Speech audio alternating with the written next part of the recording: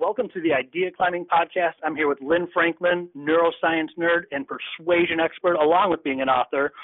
And I'd like to start with a story instead of a traditional introduction. I asked Lynn about a time when she really needed to be more persuasive at work. She said it was when she was a counselor in a home for troubled boys. One of her kids, a 14-year-old named Fred, threatened to kill her with a machete. Then Fred chopped the phone cord, Lynn's only lifeline, and told her if she tried to call for help, he'd cut her too. 20 minutes later, after she did some fast talking and sweat through everything she had on, Fred gave her the knife.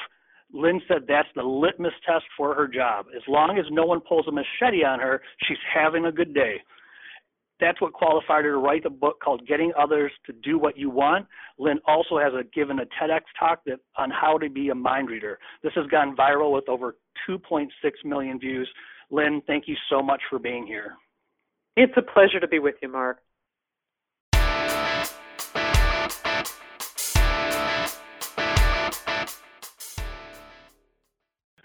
To get started, what do you, as far as looking back at speaking career, whether it's just getting started or getting over the hump of, speaking for free or cheap to getting paid a regular rate, what are a few of the biggest lessons that you've learned that you'd like to share with those, the up-and-coming authors? The up-and-coming speakers. Thanks, Mark. And some of it is keep going. It's the old Winston Churchill quote about when you're going through hell, keep going. Because there are so many times when things don't happen as quickly as you would like, and you think about giving up. And because I'm a neuroscience nerd, one of the things I know is that when your brain is trying to solve problems, what it does is it relies on the tried and true. So it sorts through all the things that you've done in the past that have worked for you and begins there, because if your brain doesn't have to think really hard, it can keep doing the things it's always done. But the scoop is, when you get to the point where you feel like giving up, keep going, because what ends up happening is that your brain casts about for other things that are not the tried and true. And that's where you get those aha moments and those insights. And you start looking more from your left brain to your right brain. And you come up with the unusual and unique approaches to do things. And some of it, too, is that when you find that stuff, it inspires you to keep going. And so for me, oftentimes it was picking up the phone and calling somebody who was already doing what I was doing or was at a higher level and saying, I'm stuck and I need some help, or what have you done when you've been in this situation? So it is the persistence, and it's also reaching out to people who know more than I do and benefiting from their experience. And that's one of the things that I'm involved, or one of the reasons I'm involved with NSA, National Speakers Association Illinois chapter, because I get to hang around with people who are smart and have good ideas that then I can take and make my own. So keep going and hang out with people who know more than you do. So you're saying your brain will actually recognize new opportunities? Right. So, and part of it is when you get that new information from other people, I don't attract business the way anybody else exactly does in NSA that I've spoken with, but there have been things that people have said, this is what I do, and I thought, well, I'd tweak it and I'd do it this way. And and that becomes the springboard for finding a new way to do things. Oh, so that's why you keep going, because then your brain starts to say, well, I may as well, hey, here's an opportunity, here's something there. Where if you don't keep going, your brain just says, okay, if you quit, I quit. Yeah, it says, obviously, it's not a solvable problem. Let me find something else to do. And because I've owned my own communication, coaching, and consulting business for upwards of 26 years now, there have been plenty of times where, faced with a challenge, I thought, well, maybe I should just go get a real job. And every time I have that feeling, and I know other speakers have had that too, it's you keep going, and and things show up for you. It's and I believe in the the positive mindset thing, but at the same time, I don't believe that sitting in my office and thinking good thoughts is going to make my phone ring. So when my phone is not ringing, then what is it that I can do to make that happen? And a lot of times it is as simple as picking up the phone and admitting to somebody else, I'm not having a particularly good day. and I'm looking for a little inspiration. What have you done that's worked well, or what has helped you turn the corner? And take that information and then dump it in my brain and let it mull around for a while and see what comes out. So what do you do? What could speakers do when they do hit that lull of I'm not getting as many gigs as I want? I'm, as far as if there's anything outside of cold calling, or maybe that's what it is. What are some things that have worked for you? It's like I'm in a lull and I've got to get more clients in the door. What do I do? Mm-hmm. Well, first take a deep breath, because there's nothing like desperation to turn off any opportunity. There have been points, and I'm sure it's happened to you, Mark, and I'm hoping it's happened to, well, I'm sorry if it's happened to people who are listening, but you stand in the doorway of a networking event and you look around at people and you think, what I really need is a new client. And when you have that vibe of desperation, it just turns off everybody in the room. And and my reference point to this is a song from an old musical called A Chorus Line, which is about a bunch of dancers who are trying to get into the chorus in a Broadway program. And there's one person who sings, I really need this job. Oh God, I need this job. And I've stood in in a networking situation and had that thought, and I really, anybody who wanted to talk with me would run in the opposite direction.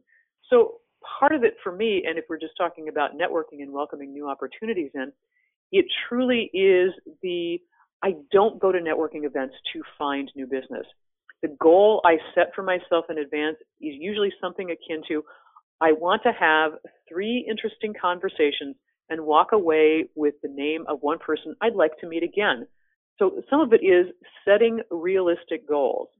Because if I set the goal of I want to meet 3 new clients, that's not going to happen, because I have yet to go to a networking event where I've walked away with 3 clients. So set goals that are achievable, number one. That are achievable, and as far as, well, a better question, with networking, if you're going to learn something or you're not going to get business, so many people look at networking events as I'm going here to get business. Where does the business, I would imagine someone would think, okay, well, if I'm not going to a networking event to get business, where do I go to get business? Mm-hmm. Well, and frankly, what you do you do with networking events, or what I do with networking events, is I go there to look for people, once again, that I want to speak with again. And so here's an example. A week ago Thursday, I was at a networking event and was on my way out because my ride was leaving. And I ended up walking into a group of 3 people and said, sorry, I didn't get the chance to chat with you. Could you tell me a little bit about yourself before my ride leaves? And all 3 of them, I said, tell you what, let me get your card and let me call you back and let's have the conversation that we weren't able to have tonight. And this morning, I ended up having a chat with a fellow who has a human resources consulting practice, learned what it was that he does first, because that's the first thing you do is you listen. Because what ends up happening are a couple of magical things. Number one, you learn about this person, and in this instance, what's important to him. And that's a data point for me, which means that when it's my turn to speak, I'll already know something that is going to interest him because I've listened first. And the second thing that happens, and in neuroscience, it's called the rule of reciprocity. So I let this man talk, for probably about 10 minutes on the phone and listened and asked questions. And after those 10 minutes had gone by, he said to me, it's really been kind of you to listen to what I'm talking about. Now I'd love to learn more about you.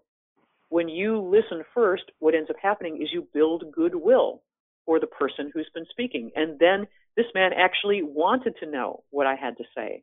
And by the end of this phone conversation, he was not my client, but he knew several other people who might be able to work with me and promised to make those introductions. So the reason you go to networking events is that you want to build up the number of people who know who you are. And frankly, the number of people you know, because people will come to you with a problem that you don't solve, and you can say, hey, well, I know this person who can probably help you out. So when you want to get more speaking engagements, a line I've heard that's been really useful to me, particularly when I'm feeling stumped, is activity begets activity. Meaning if I'm sitting and doing nothing and worrying, nothing good is going to happen. But if I make phone calls and talk with people, number one, that raises my energy level because, as you can tell, I love to talk about what I do. And I'm also interested in other people. And I'll make some connections, and those things can lead to business. So pick up the phone and talk to somebody. So on those days where it's slow, instead of picking up the phone just to try and pitch, which would come down to the desperation mode of, hey, I need a gig, hey, I need a gig, pick up the phone and genuinely connect with people. Maybe it will have nothing to do with business development, but maybe it's just, hey, we haven't talked for a few months and I wanted to check in, and then that's how the magic can happen. If that person happens to say, by the way, what are you working on these days, they might be able to refer you business, but the call is not a call to say, give me business, if I hear you right. That's perfect. And I've seen other speakers who have actually segmented their call list. And one group will be companies that they've never worked with before, people they've never worked with before that they would like to work with. A second group is people who know you but have never worked with you. The third group is people who have worked with you in the past and are not working with you now. And the fourth group is people who are working with you now. So you can take a look when you make your phone calls, which group does this particular person fall into? And you can be more strategic that way. And at the same time, if there's a friend if you're having that dark night of the soul, and there's a friend you can call and have a conversation to give you more energy to then conduct those other phone calls, hey, do it. But the whole thing is, it's very hard when you're facing a difficult situation like finding business and it's not falling as quickly as you want. It's very hard to whip yourself up into a positive attitude by yourself. So oftentimes having a conversation with somebody who knows you and knows your value, and there's sometimes I pick up the phone and I say, hey, I need a buck up. And I know the people to call for that. And at the same time, there are people I know who do the same thing with me, that they're not having a particularly good day. Can I remind them of their value?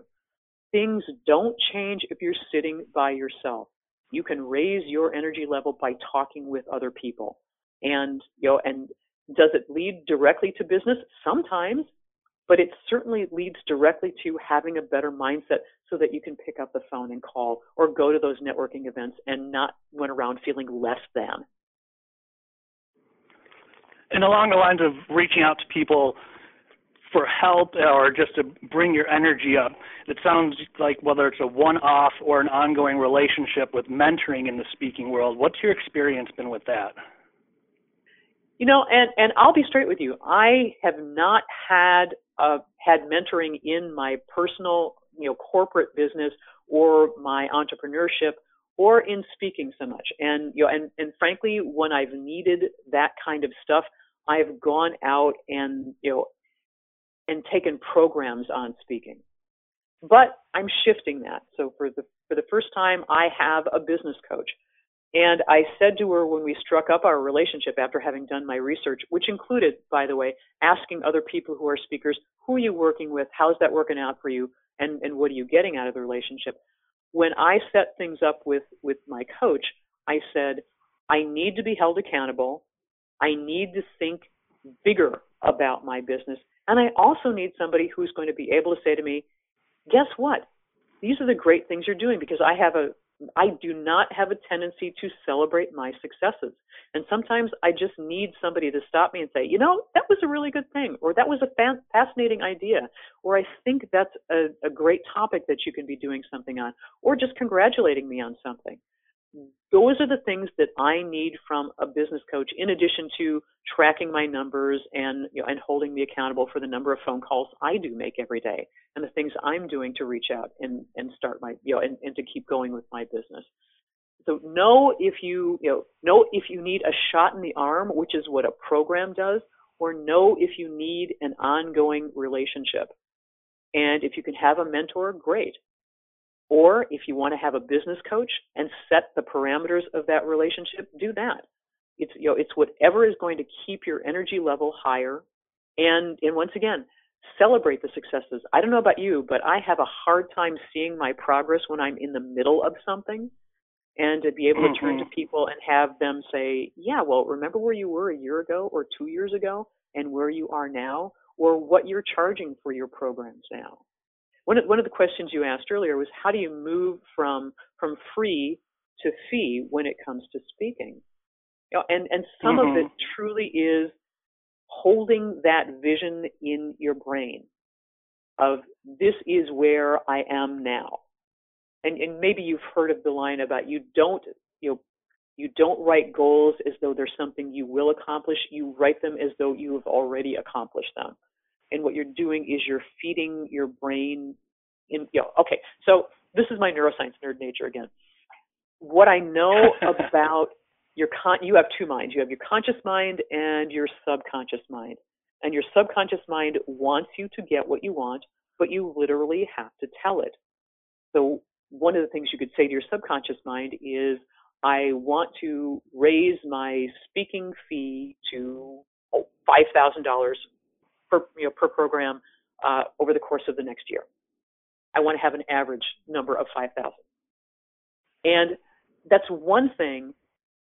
Make it more powerful by saying, I am a $5,000 speaker.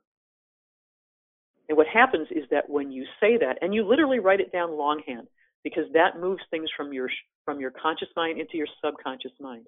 And your subconscious mind hears, I am a $5,000 per gig speaker. And it starts chewing on this and trying to find ways to help you get there. So for example, your conscious mind can process, anywhere from 10 to 50 bits of information per second.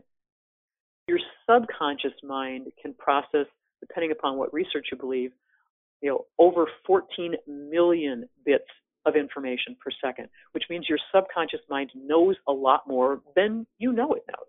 So for example, right now, one of the things your subconscious mind knows is how your butt feels in the seat where you're sitting, or how your feet feel on the floor where you're standing. And now you're thinking about that, aren't you? That information was there, but you didn't ask for it, so it didn't get sent up. What ends up happening is that when you say, I'm a $5,000 per gig speaker, your subconscious mind starts looking around for ways to make that happen. And those kinds of opportunities also start bubbling up in your brain. So that connects to the old positive mindset.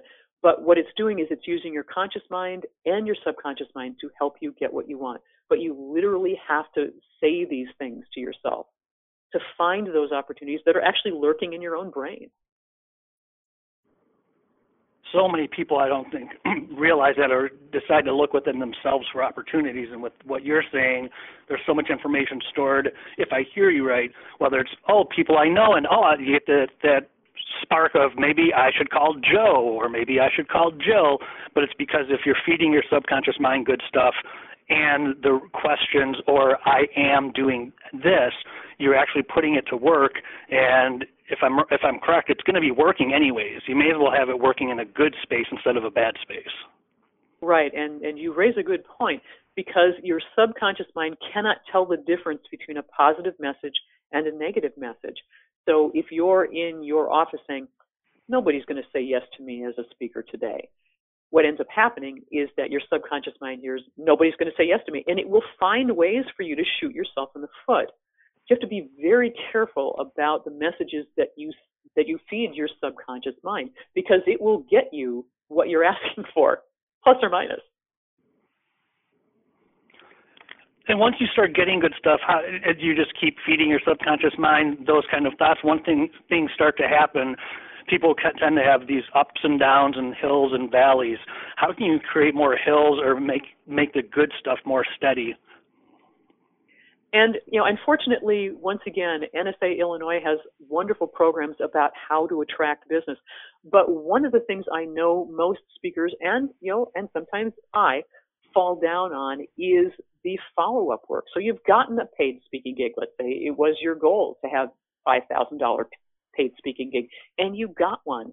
And what happens when the gig is over? And a lot of us, say thank you very much. What do you do? Yeah, you could send a card or whatever, and then you move on to the next thing. And At the same time, there are all kinds of opportunities for you to continue to mine that relationship, because now you have somebody who saw what you did and know you do a good job. So I say, do the follow-up even before you do the gig. So set the expectations. It could be that one of the expectations that you set is that the person who has hired you, or the people, or a certain number of people who participate in the program, will write a LinkedIn testimonial for you, and you bake that into your contract. And obviously it's dependent upon whether or not they really enjoyed or benefited from the program that you provided.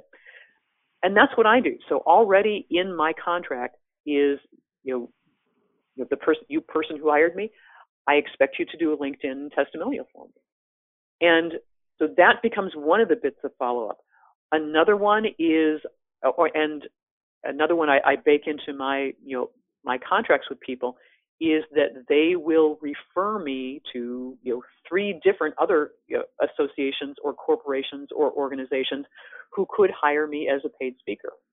And and what they do then is, and I will actually write the introduction note for them if they want, because that increases the chances it will happen.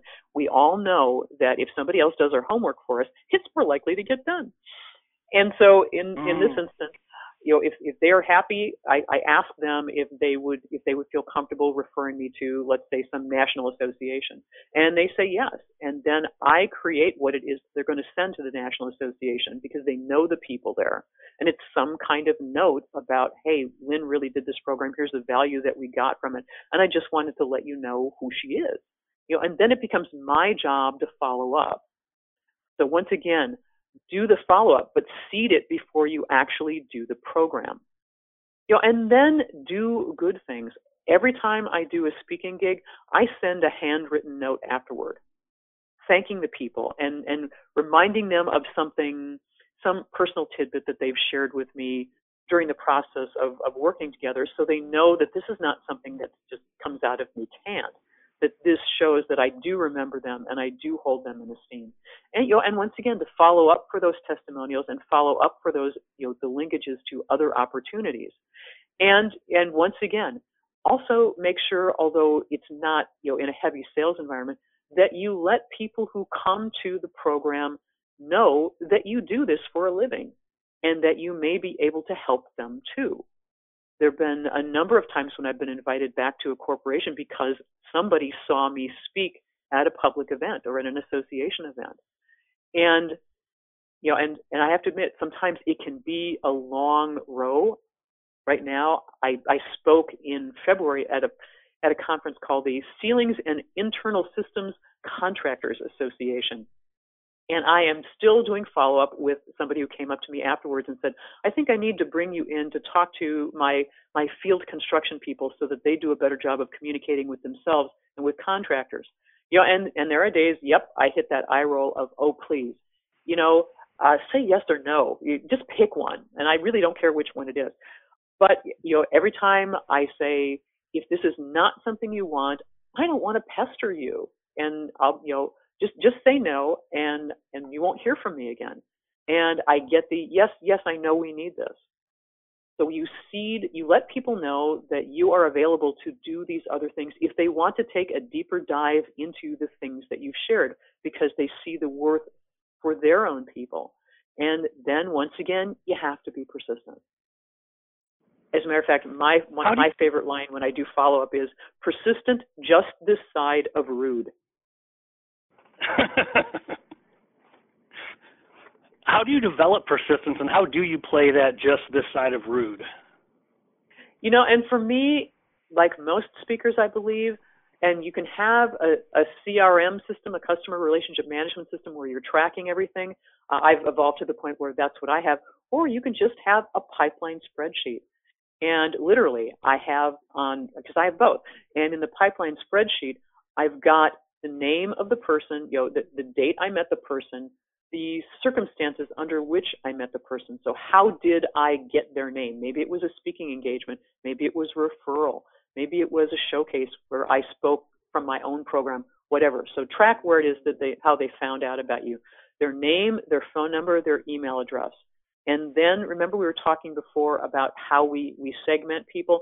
So is it an organization I would love to work with and haven't worked with? Is it somebody who knows me but who has never worked with me? Is it somebody who has worked with me in the past and is not working with me now? Or is it somebody who is a current client? So I track who they are, and then what type of program it is that they've asked about. So is it speaking? Is it coaching? Is it training? Is it something else? And what is the value of the program that we're talking about? And then I have a notes section which tracks all of the interactions that I have with them up to now. And most importantly, the first part of that note is in red, and that is when it is I'm going to reach out to them next. So I can take a look at my pipeline sheet and realize, it said that this week I would contact, Emma Jones about, this association's program, and then I pick up the phone and call, or I send an email. Whatever it is that I've figured out from past contact, she likes to be contacted. That's the way that I reach out to her. And it's an easy tickler sheet, which reminds me, okay, some time has gone by. It's time for me to reach out to this person, or it's time for me to take this person off the list because it's not going to happen. If somebody says, and these are the people who are in sales and are incredibly optimistic, and that's not necessarily me. The people who talk about every no is one step closer to a yes. I, on the other hand, have what I call the sunflower head moment, which is where there's been an opportunity and I'm so excited about doing something, and then I get the no and my head droops like a sunflower that's too heavy to hold up on its stalk. So I call those my sunflower head moments. And I have those. But at the same time, how many times have we been on the edge of something good and we've quit? So for me, it is, okay, take it to no for sure, or take it to yes for sure. And the things that are out there dangling, keep moving them in one direction or the other, because there are few things worse when we're talking about business development or speaking program development of just having the people who never give you either way, and you keep calling them up. I call it the illusion of activity. So to make sure that I'm networking in the right places rather than just networking to network, making sure I'm calling the people who can actually hire me when I'm doing follow-up rather than just making a phone call. So having purpose and a goal behind all of the things I do. And once again, if I'm having the dark night of the soul, know who it is I need to call in order to feel better about this and get that energy back so I can keep going. Or sometimes it's just freaking, okay, that's it for today. I'm going to go outside and walk around because I need to be in the sunshine. Do whatever it is you need to do to recharge yourself. And I literally have on my desk a one sheet of all the things I can do if I'm not feeling particularly healthy about myself today, if I'm not feeling particularly optimistic. And and the list includes all of those things plus many more. Know what you need to do to be persistent, to recharge your batteries. And sometimes it's making one more phone call, and sometimes it's, okay, I need to get out of my office for the next hour so I can come back and be re-energized. Does that make sense? That makes so much sense, and so many people would think of, I have to have my nose to the grindstone. Going out for a walk is not what they would think about. They're thinking, I got to call more people, and then they would build up more anxiousness and more desperation. But sometimes that walk and that break is exactly what's needed. Yep, there you go. That's the equivalent of, I really need this job. And there's nothing like desperation that turns off any possible opportunity. And we've all been there. With everything that you've learned, what's one thing that's the top thing or one of the top things that stands out as a lesson learned in your career that you say, wow, I wish I would have known that earlier? Mm-hmm. Yeah, and that truly is that most of the people for whom, okay, it is my, actually, no, let me take that back. The thing it took me a little longer to learn that I wish it hadn't was that speaking is not about me. Speaking is about my audience. When I first started speaking, I was actually working with a company called SkillPath. So once a month, I hit the road and they sent me all across the country training on such wonderful topics as finance and accounting for non-financial managers, for people who were afraid of numbers. Yeah, don't you want to go to that one? And it was a 2-day one for that matter. And so I remember when I first started, I would stand there and think about, well, so what are my feet doing? What are my hands doing? Is the volume on my voice okay? I was really focused on me and my performance. And then one evening I went to see a documentary called Paperclips. And it was about a middle school in the South. And they decided they were going to do their class project on the Holocaust. And one of the students talked about, they say that 6 million people were killed. I have no idea what 6 million looks like. And so the class decided that they would collect 6 million paperclips. And one of the interviews was the teacher who was in charge of running this program. And she said, I didn't know anything about the Holocaust really before we started this project, and I was afraid I wasn't going to do a good job. And then I realized it's not about me, it's about what my students learn. And for me, the light bulb went off. It's not about me, it's about what's going on with the audience.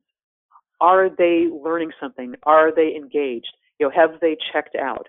What can I do to deliver value to those people? And I stopped being nervous about what I was saying or doing because I was so busy being focused on them, I wasn't paying attention to me. I knew my content the way most speakers do. And now that allowed me to change things up to make sure that I was presenting things in a way that was reaching my audience. So that was one of the really important aha moments I had.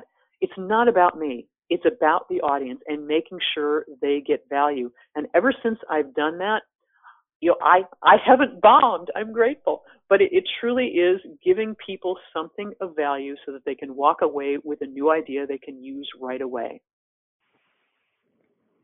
I think that's a perfect point to close on. Thank you so much for your time, Lynn. Hey, Mark, it's been a pleasure. And all of you who are listening, keep going. You have an important message to share. Find ways to share it. And when you're not feeling up to par, find somebody who can support you or find a way to change your energy. Keep going. Thank you for listening today. Be sure to go to ideaclimbing.com to learn more about idea climbing and hear other conversations about mentoring, marketing, and more.